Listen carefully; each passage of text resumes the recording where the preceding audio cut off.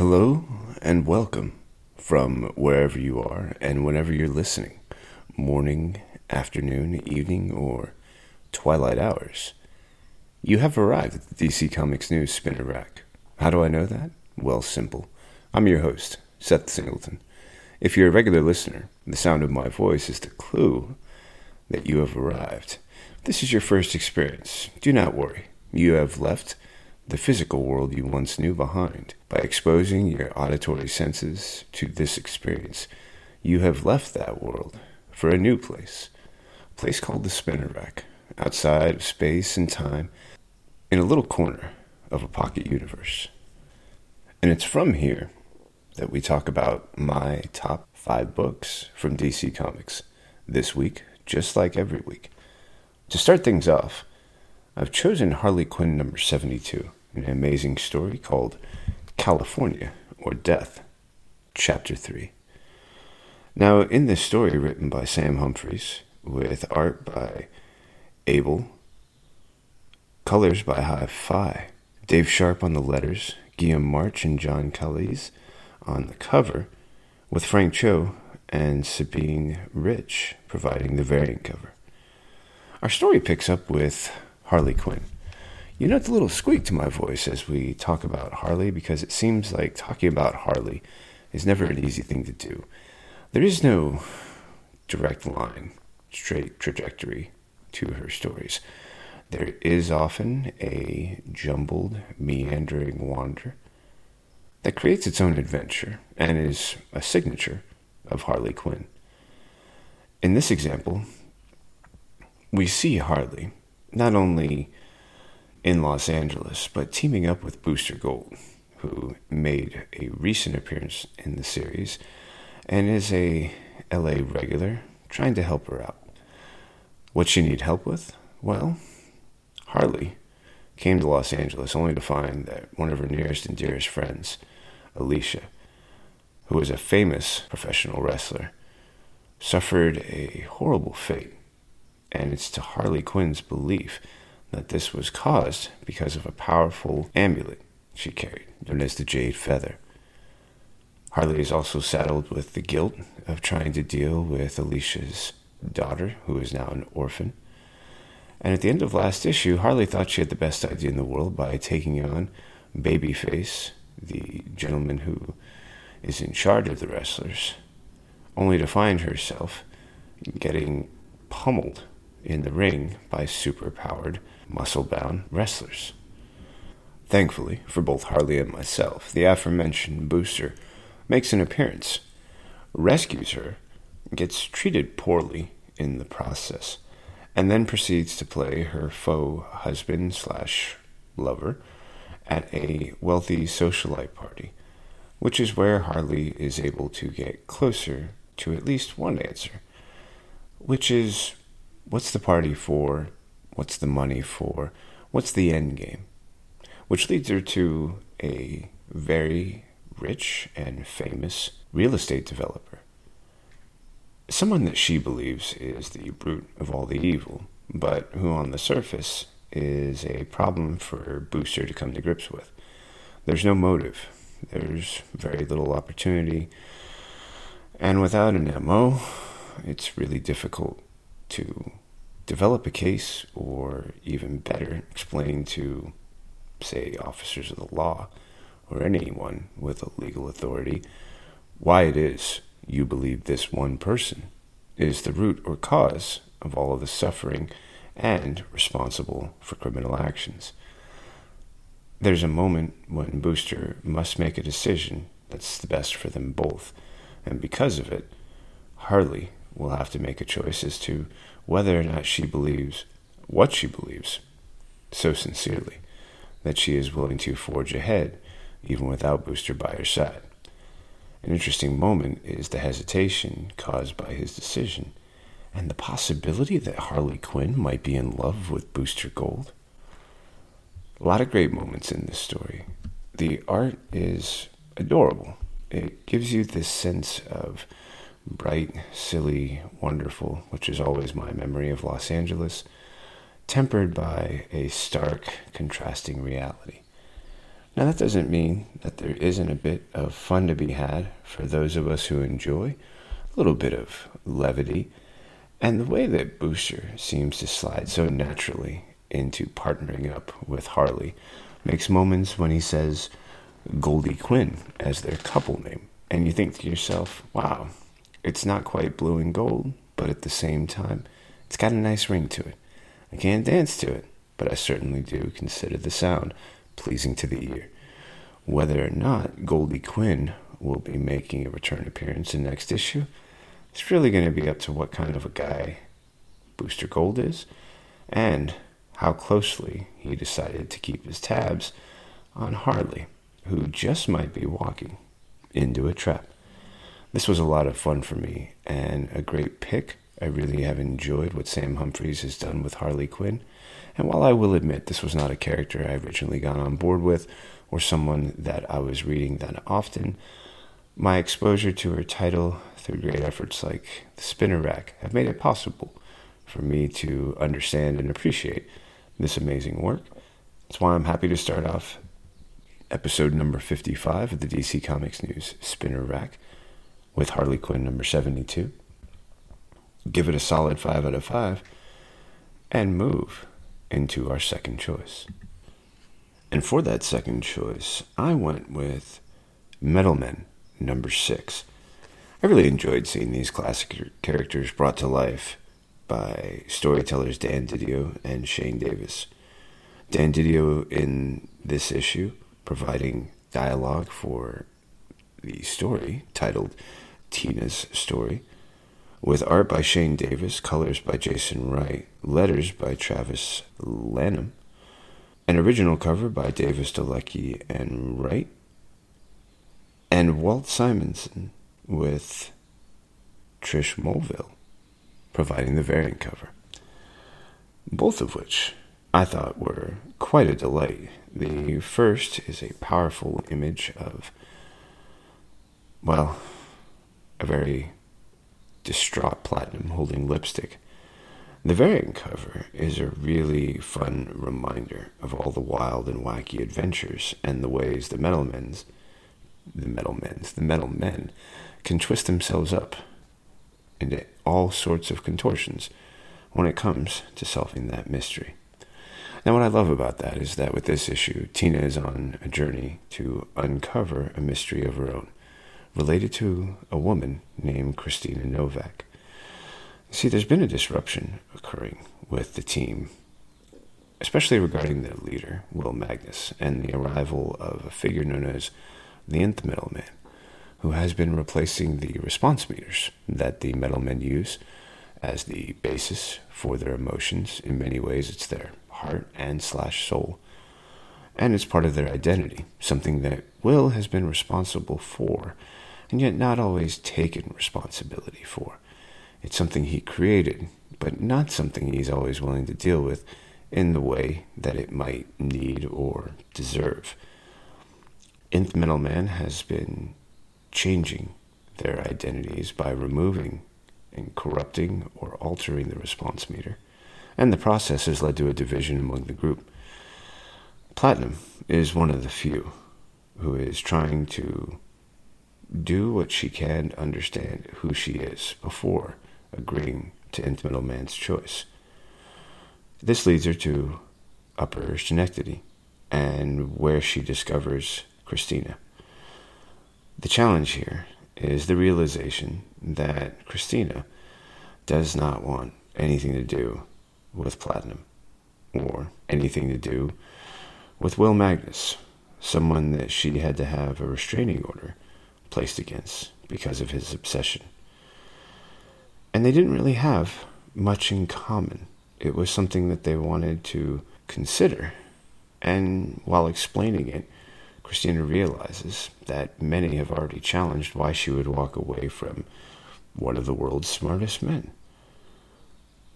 And yet, the arrival of Platinum is the sort of exclamation point on the reason behind why it is she had to leave Will.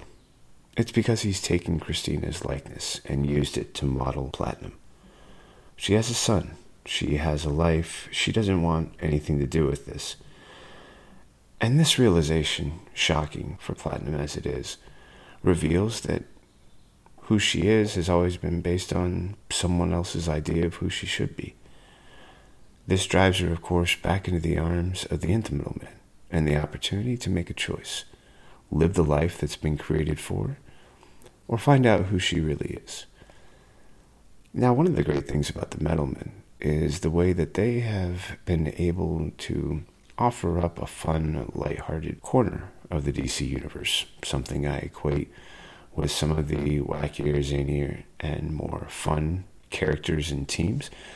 Now, I'm not going to go out and say that this is a Doom Patrol or Challengers of the Unknown, but I do feel that because of how they were created, their structure, and their identities, there's always been a great whimsical quality to everything that's going on in their books, in their storyline, in each issue. That whimsical quality has met a harsh reality, and I'm really intrigued to see just how far Metalmen is going to explore the individual identities of each member and what this can, will, and should do for the team. I was really excited to pick up this book, read through it, and discover just what direction we're taking on, even as Dan Didio is no longer directly with DC Comics, but still collaborating on this story, which is a 12-issue maxi. I think it's a wonderful addition to episode number 55, this episode of the DC Comics News Spinner Rack, and it's why I'm happy to make it my second choice and a great 5 out of 5 selection. With that, we're going to take a quick break, share some ads with you, let you know a bit of what's going on here at DC Comics News, all the great content we're providing, maybe pay a few bills. But when it's all said and done, you'll be right back here with me. We'll be checking out my third, fourth, and fifth choices here on episode number 55 of the DC Comics News Spinner Rack. Thanks for your patience. We'll be right back. Hi everyone. I'm here to tell you about the DC Comics News podcast. Here every week to talk everything DC. Movies, TV, comics, and everything in between. But don't just take my word for it. Here are a couple of our sponsors. Listen to the DC Comics News podcast. It's audio justice. No. It's audio chaos. These wackos are crazier than I am. Well, maybe you're both right. Regardless, you can catch us on every kind of podcast platform. Apple Podcasts, Google Play, Spotify, Stitcher, and everywhere you find great podcasts. So, can I go now? Let him go. He did everything you asked.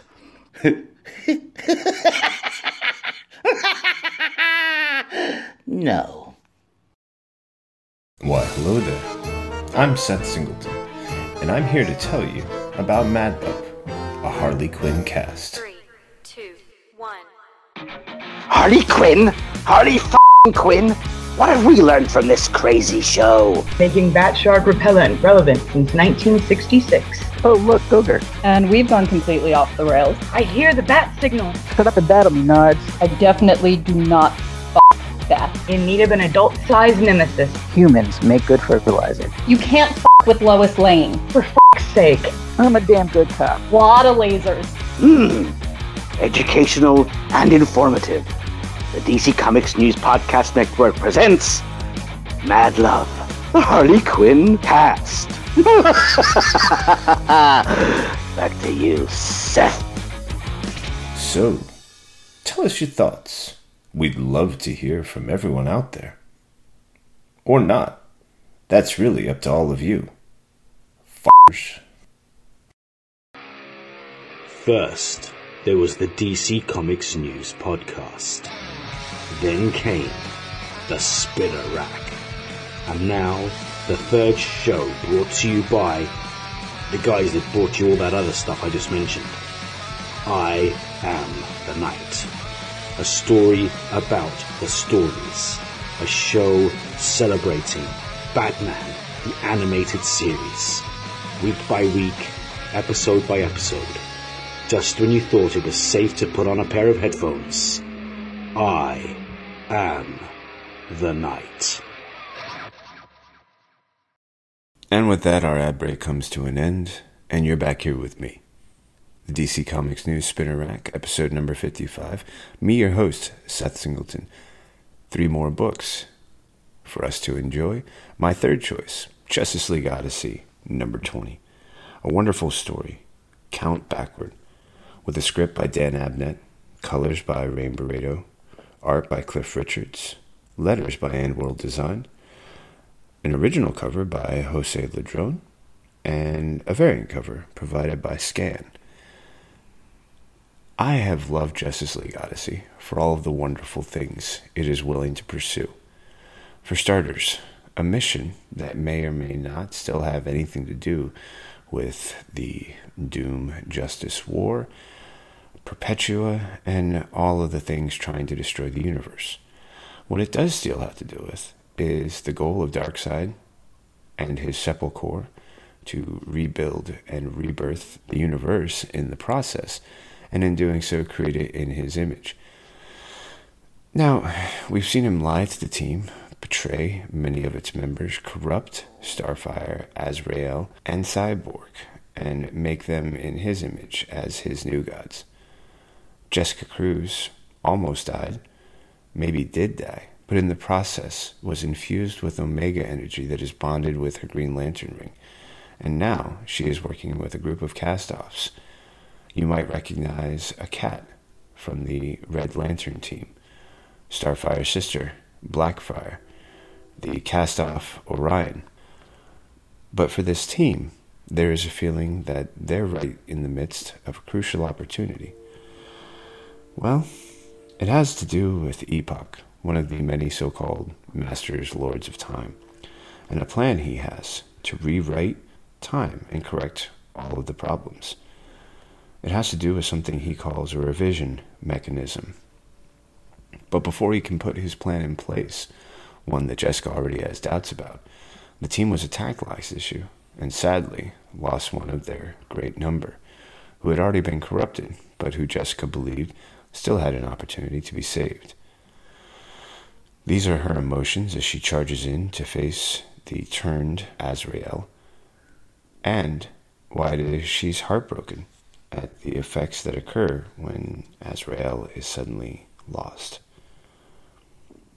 With this comes an acceptance that the team as it is quickly falling apart, and that Orion continues to urge the understanding that once they have been changed by Darkseid, there is no hope for their future, a hope that Jessica has kept alive because of a series of messages that Cyborg has been kind enough to share with her, revealing ways that she might be able to fight back.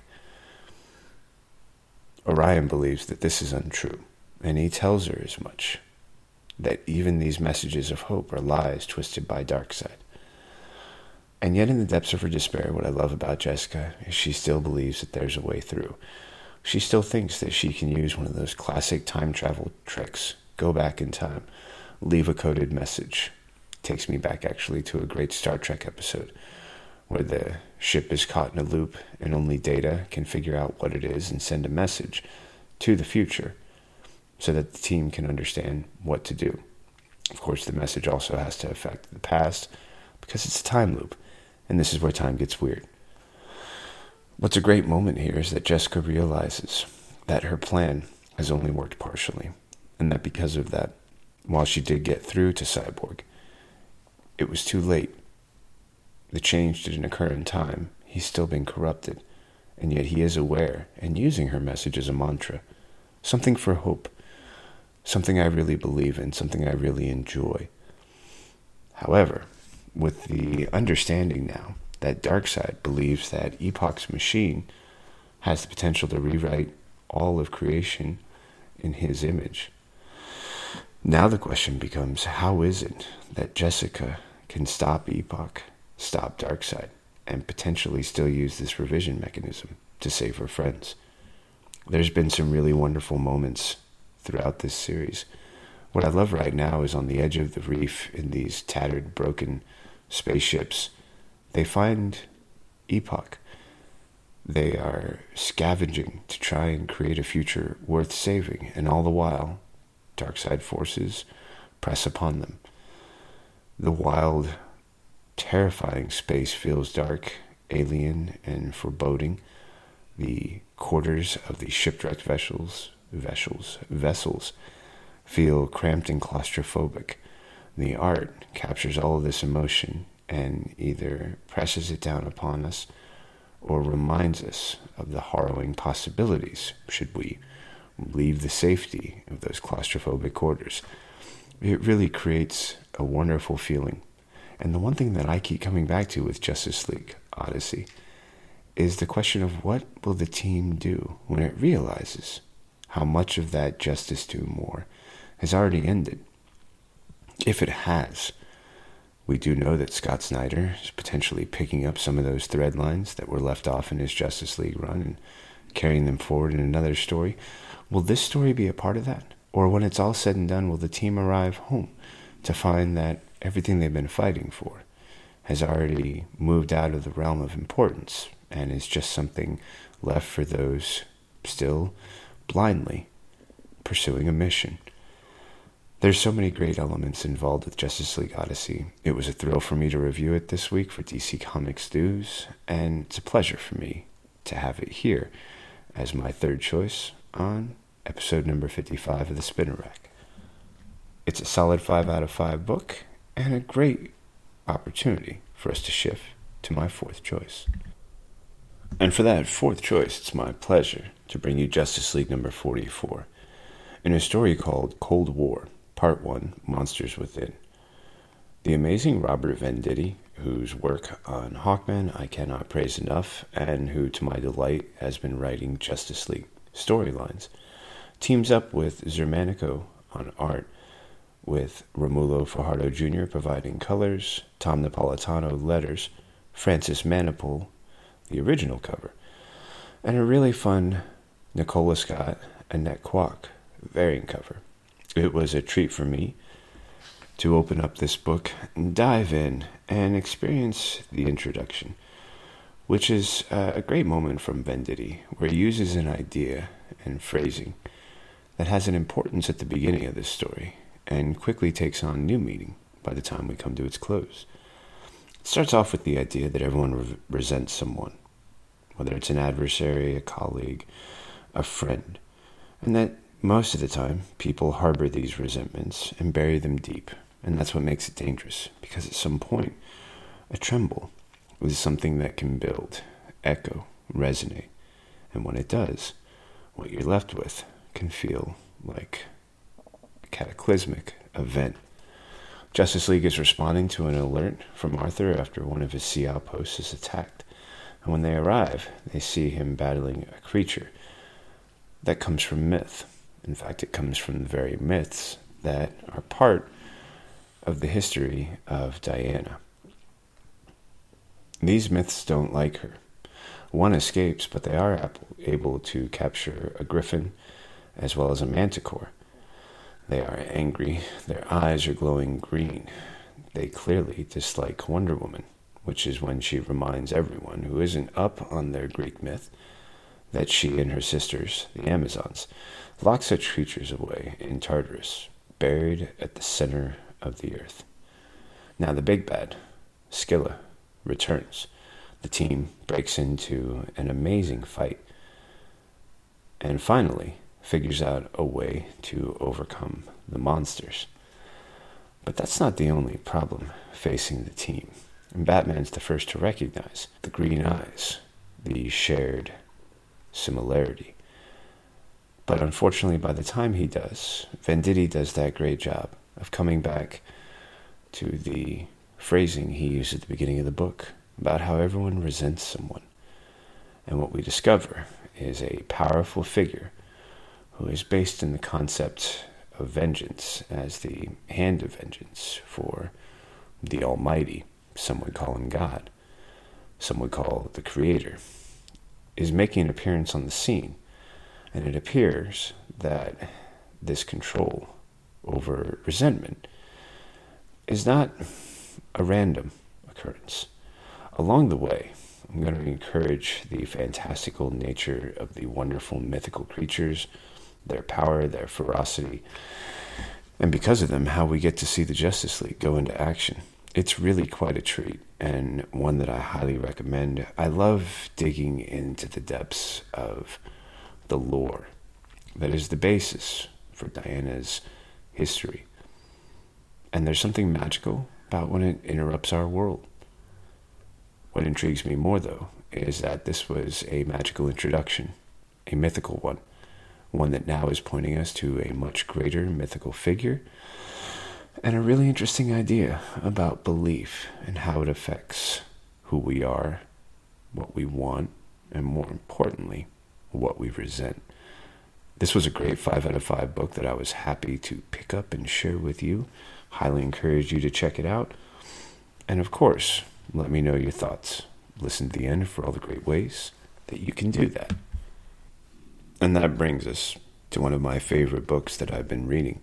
I'm talking about Lois Lane, issue number 10, part 10 of Enemy of the People, written by Greg Rucka, with art and cover by Mike Perkins, colors by Andy Troy, letters by Simon Bolin, and a really great variant cover by Tula Lotte.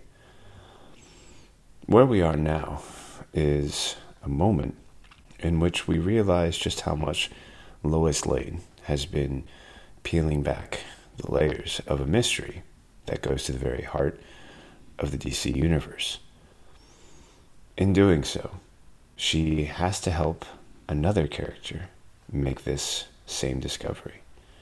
Someone who was a witch, who was a powerful figure with great influence, and who currently is unaware of their past life. Renee Montoya is there on Lois Lane's behalf, there to provide an insight into what this multiverse is, how it exists, the quantum physics of it all, and the importance of what this means for their story. The idea that at any given time, people have come from other places, that in other worlds, we all exist as different incarnations. And through that, the dreams that we have known, the wonder that we experience, is only a part of a wheel, just one segment of a great gigantic pie that makes up the many examples of who we are in relation to the multiverse and how many iterations of us there have really been. For this purpose, they believe that Jessica is Sister Clarice, that she was also a powerful member of a clandestine organization, and that her many other iterations make up who she are. And that's why she can create a magical defense and perhaps help spring a trap. Along the way, we see some great moments with Lois hanging out with Superman, who says that he just wants to have a call, and then makes an appearance, covering up his desire to be present and protective of his wife, and in the process, revealing just how annoying it is to have someone show up saying they want to talk, and then who every 30 seconds has to rush off to answer an alarm, respond to a police call, and for the most part, wants to make you feel safe, even though what's important is the mission, and that in order to be successful, safety is not something that can always be taken into consideration. It's a great moment, though, when all of that is past, when Lois and Clark finally get a chance to talk about trying to fix the big things, wanting to fix it, and how they both have experienced the feeling of being powerless. I know that this is a really tender moment, and in it, when Lois asks, well, what do we do when it feels like we're the only ones who are paying attention? Clark does that great optimistic thing and says, well, then we all have to shout louder. Now, with the plan in place, Jessica, a nun, whose identity is an intriguing twist and one I'll allow you to discover on your own, are working with Renee Montoya to spring their trap. Who are they waiting for? Well, it's a new villain on the scene, known as the Kiss of Death, who has had Lois in her sights before, but been unable to successfully complete her contract. Now, when the plot is finally sprung, there is this great experience and recognition that things don't always work out the way they should, the way we want them to. And because of that, this plan, despite all of its best efforts, is not going to have the results that the team actually hoped for. Unbeknownst to them, by the final page, an invisible clock has begun ticking. And the question as to whether or not this is something that is only going to affect one person or perhaps the entire group is something we'll have to answer in issues 11 and 12. I myself am looking forward to the harrowing conclusion and the tension which has quickly ratcheted up by the close of this issue. And that, my friends, brings us to the close of episode number 55 of the DC Comics News Spinner Rack. I've been your host, Seth Singleton. It's been my pleasure to share these books with you. You can catch us on a weekly basis, and the best way to do it is to subscribe to DC Comics News. We're on all the major podcast platforms, so whether it's Apple, Spotify, Stitcher, or Google Play, we're easy to find, easy to subscribe to, and a joy to experience. If you're listening on a different platform, please don't let that stop you. Go ahead and hit that subscribe button, rate and review. We know we're 5 stars, but we'd love to hear it from you. You can also let me and all the rest of us know what you think about this or any episode of DC Comics News Podcast Network. All you have to do is hop onto social media, whether it's Facebook, Twitter, Instagram, Tumblr, or YouTube. Use that @ symbol and DC Comics News. That's capital D, capital C, capital C, OMICS, capital N, EWS. And when you do, we'll all get a chance to hear what you think, what you like, what you don't, and figure out how we can always learn from that and bring the best experience to you. I'm also going to encourage you that when you do subscribe to the DC Comics News Podcast Network, to be aware of all the great offerings available. There's not just the Spinner Rack, although I know we're great. There's also the weekly DC Comics News podcast, covering all of the information coming to you from movies, TV, streaming, comics, and more. And on occasion, we have a few guest stars, interviewees, visitors, which make for an amazing experience.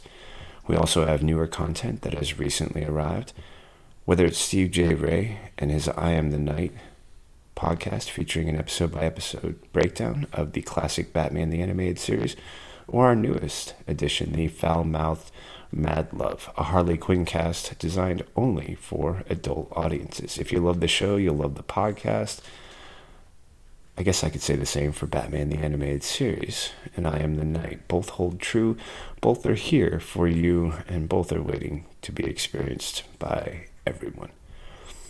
Remember, all you have to do is subscribe. You'll never miss all of this great content, and because of that, we'll always have a chance to keep you in the know about what's happening here at DC Comics News and the DC Comics News Podcast Network.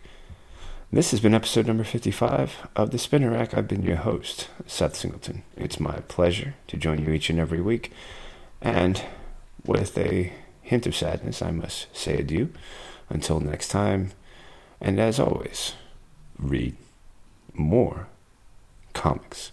Thanks, folks. See you again real soon.